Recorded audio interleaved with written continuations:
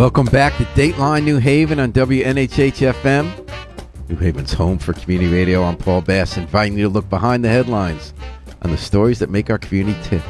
Well, one of our U.S. senators, Chris Murphy, is really making our public national conversation tick with a new quest to tackle an epidemic that he's defining as an epidemic of loneliness. In some of our leading journals in our country, he's arguing that this epidemic is underlying a lot of our main challenges, from gun violence, depression, opioid use, online bullying. And Chris is here to join us for a few minutes to tell us how he came across this crusade, how it factors into specific legislation that he's proposing with his colleagues in the U.S. Senate, and where we go from here. Good afternoon, Senator Murphy. It's so nice to speak with you. Yeah, great to be with you, Paul. Thanks for having me.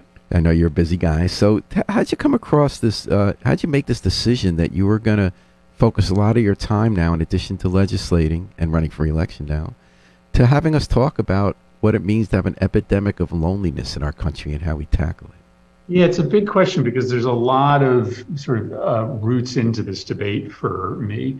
One of them is, just an unmistakable crisis in this country. If you look at the number of teenagers that are feeling lonely or alone, the number of teenagers that are contemplating doing harm to themselves, it's at real epidemic levels. But you also see elevated levels of loneliness amongst adults as well, especially adults who are living further away from population centers. The second route in for me is as a parent. So I've got, a teenager and a preteen, and, they're pretty healthy. I see, a lot of their peers struggling right now, and I think parents see this all over the country. The third route in for me is,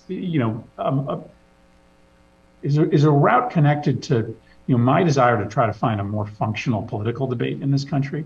When all of our conversations are about policy, a lot of times we very quickly retreat to our corners, our right corners, our left corners. I think it's a lot more constructive if we spend some time just talking about the way that we feel, right? Sort of having a metaphysical conversation in this country. Because if we do that, we'll find that the way that we're feeling on both the right and the left is strikingly similar, right? We're feeling alone and lonely often. That has nothing to do with your politics.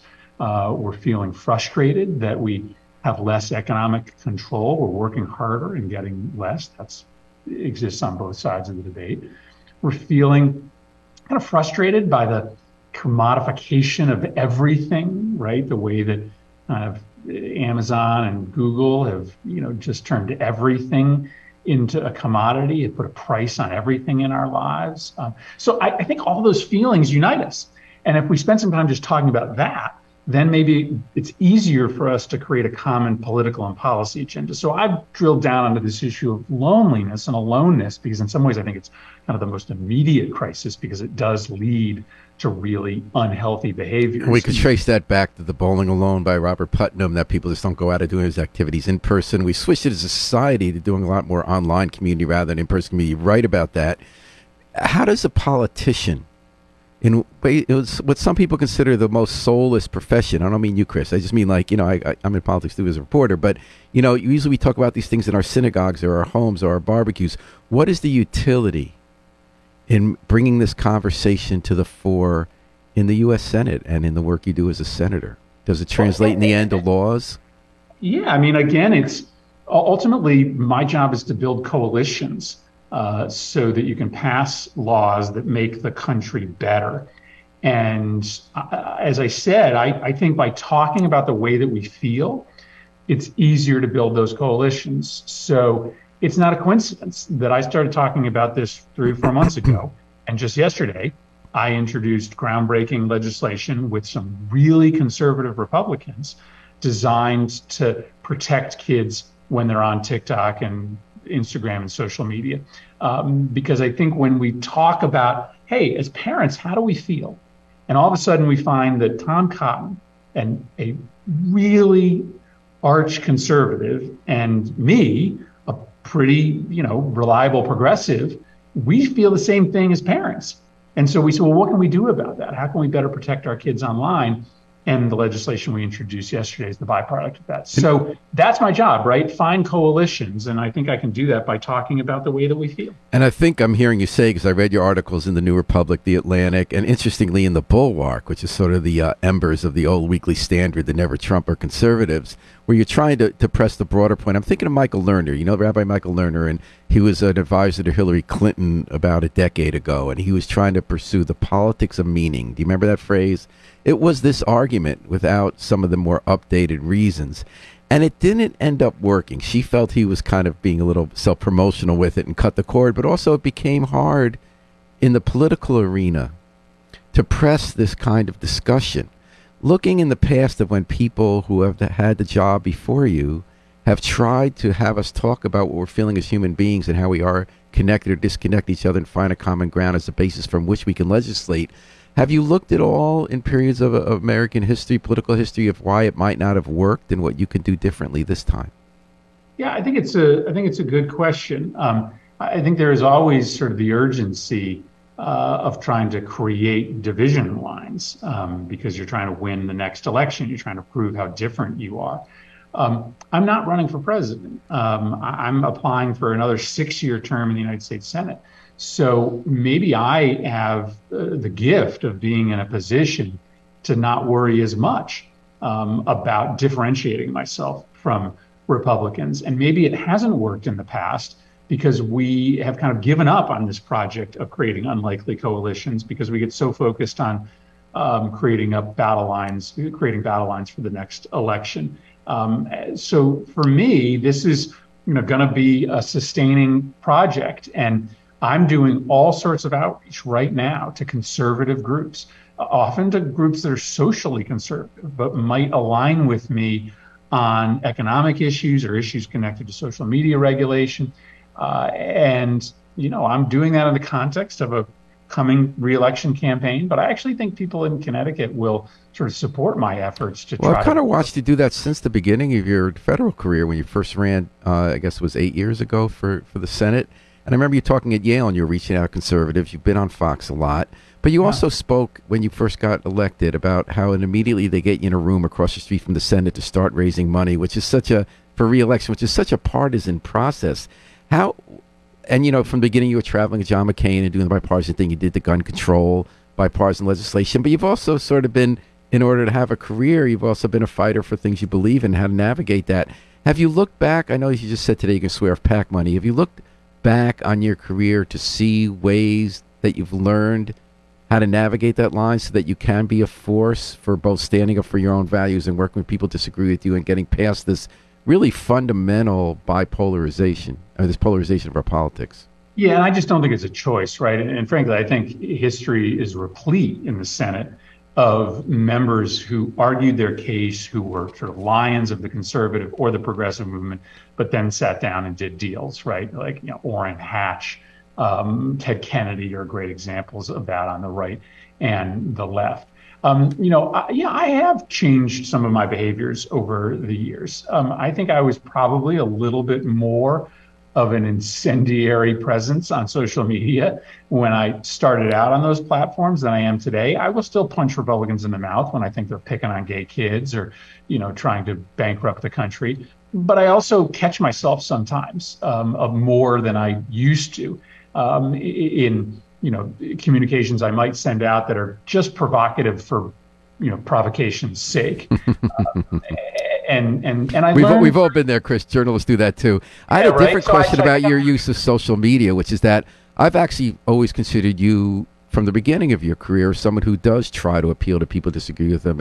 And I've never really noticed your social media as being so incendiary. But what I did notice is that you were an early adopter. So when Michelle Obama spoke here at a rally in one of the elections, you were the first person who was doing live streams showing your phone. I don't know if you remember that day at Wilbur-Cross High School. And I was thinking, boy, that guy's got someone on his staff who's really plugging him into what social media trends are. And it was important because you wanted to communicate with people where they're communicating. But now when I see your bill that says let's keep kids off TikTok and social media till they're a little older, when you're writing, I thought quite convincingly in one of your articles, I know it's true in my life about we're too much on that phone. I know when Sabbath comes, I'm a human being again because my phone goes off. So that's the other kind of question I ask about social media. You're going to have to continue to communicate. When you're pressing an end to loneliness, you're going to have to use the tools that are promoting loneliness to get there. How are you going to do that? You're not just going to print handbills that you're going to hand out to people. You're going to try to reach people.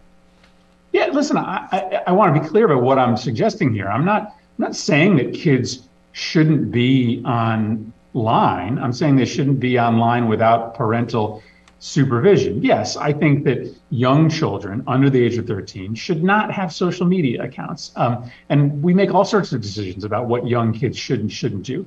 And then for kids between 13 and 17, I'm just saying, make sure your parents are okay with it before you exist online. And then let's stop the social media companies when you're online in that age bracket from capturing all of your personal information and using it to feed you really unhealthy content.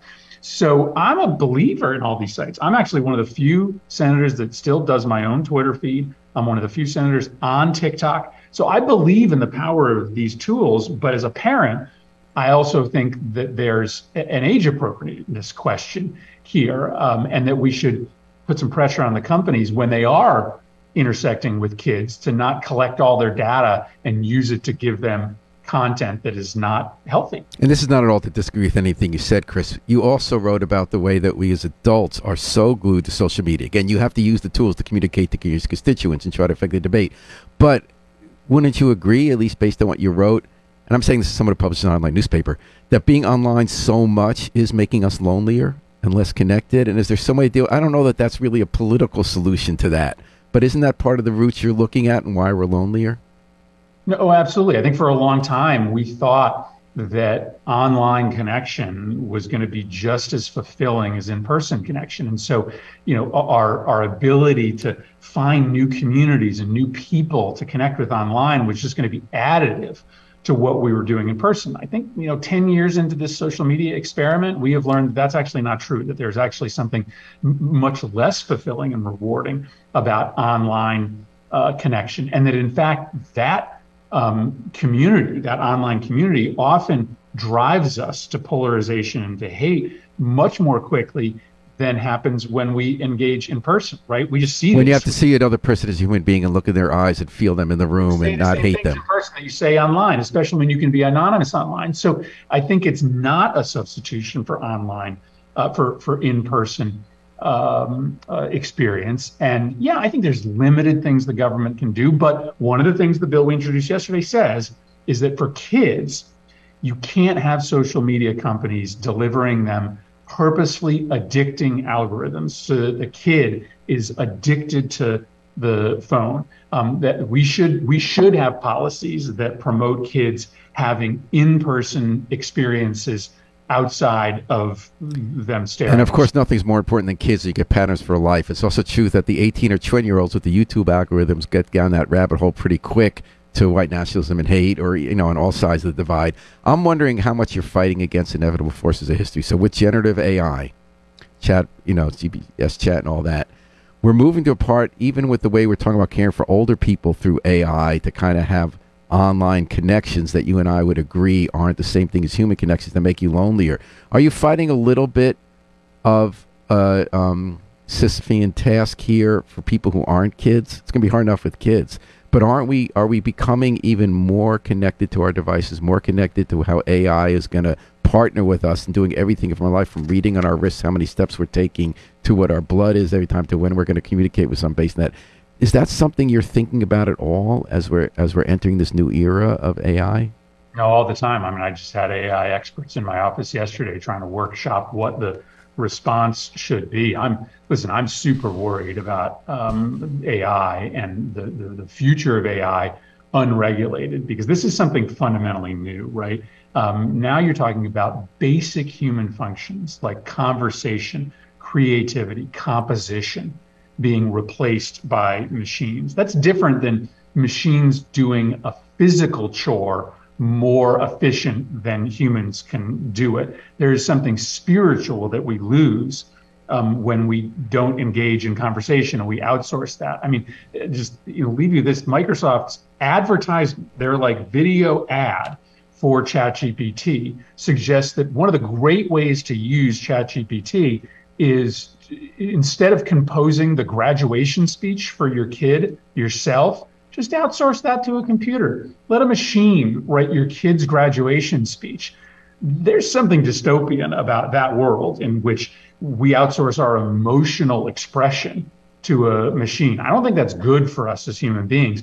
And we need to have a conversation in Congress about what steps we can take to try And it sounds like your wheelhouse there is going to be the question of regulation, correct? That's I think where we the want to make politicians sure come that in. we get the best of AI, because there is real great things that can come from those efficiencies without getting the worst of it. And have you read some of the doomsday scenarios? I'm sure you have, by some of the people who monitor some of the AI. They believe that we're not the most efficient collection of atoms, and that somehow it's going to be a HAL 2001 scenario where they're just going to wipe out the human race. I haven't quite walked that one through yet. I don't even know if that's something we can hold in our brains when we're dealing with everyday life. Have you thought anything about what that next step scenario is and what people are saying? I'm not worried about AI becoming sentient and taking over humanity, but we are already in a world in which you can copy somebody else's voice pretty seamlessly, and so just basic tasks of authentication, right? Knowing who you're talking to, have all of a sudden become much more difficult. Deep fakes. I mean, when you look at your first campaign for Senate, when you got the hilarious, well, not hilarious at the time, the $50 million of just over everything on the wall and make someone look like the worst human being who ever lived. Now they're going to be able, if this were 10 years later when you had that campaign, there probably would have been videos of you doing some pretty horrible things you never did. You ready for that? So I just think that's sort of an existential question of how you identify who you're talking to, who you're meeting with, who you're chatting with on the phone, and those are going to be difficult. Well, I got to let you go. You're a busy guy. Is it lonely being a senator and doing this work? Lonely. I'm surrounded by people all the time. That's not an answer to the question, though. No, it's not. No, listen, this is not about me. I luckily have a job in which I stay pretty universally and constantly connected to human beings. Senator Chris Murphy, good luck on your crusade to have us wrestle with our epidemic of loneliness. Good luck in Washington, and thanks for making time to chat with Dateline New Haven, WNHH-FM. Thanks, man. All right, take it easy. And thanks to Harry Droves for working the controls. We're going to take it out with the Afro-Semitic Experience performing I Wish I Knew How It'd Feel to Be Free, from the group CD, A Plea for Peace. This is Paul Bass inviting you to fly free with us all day and all night long on WNHH, New Haven's home for community radio.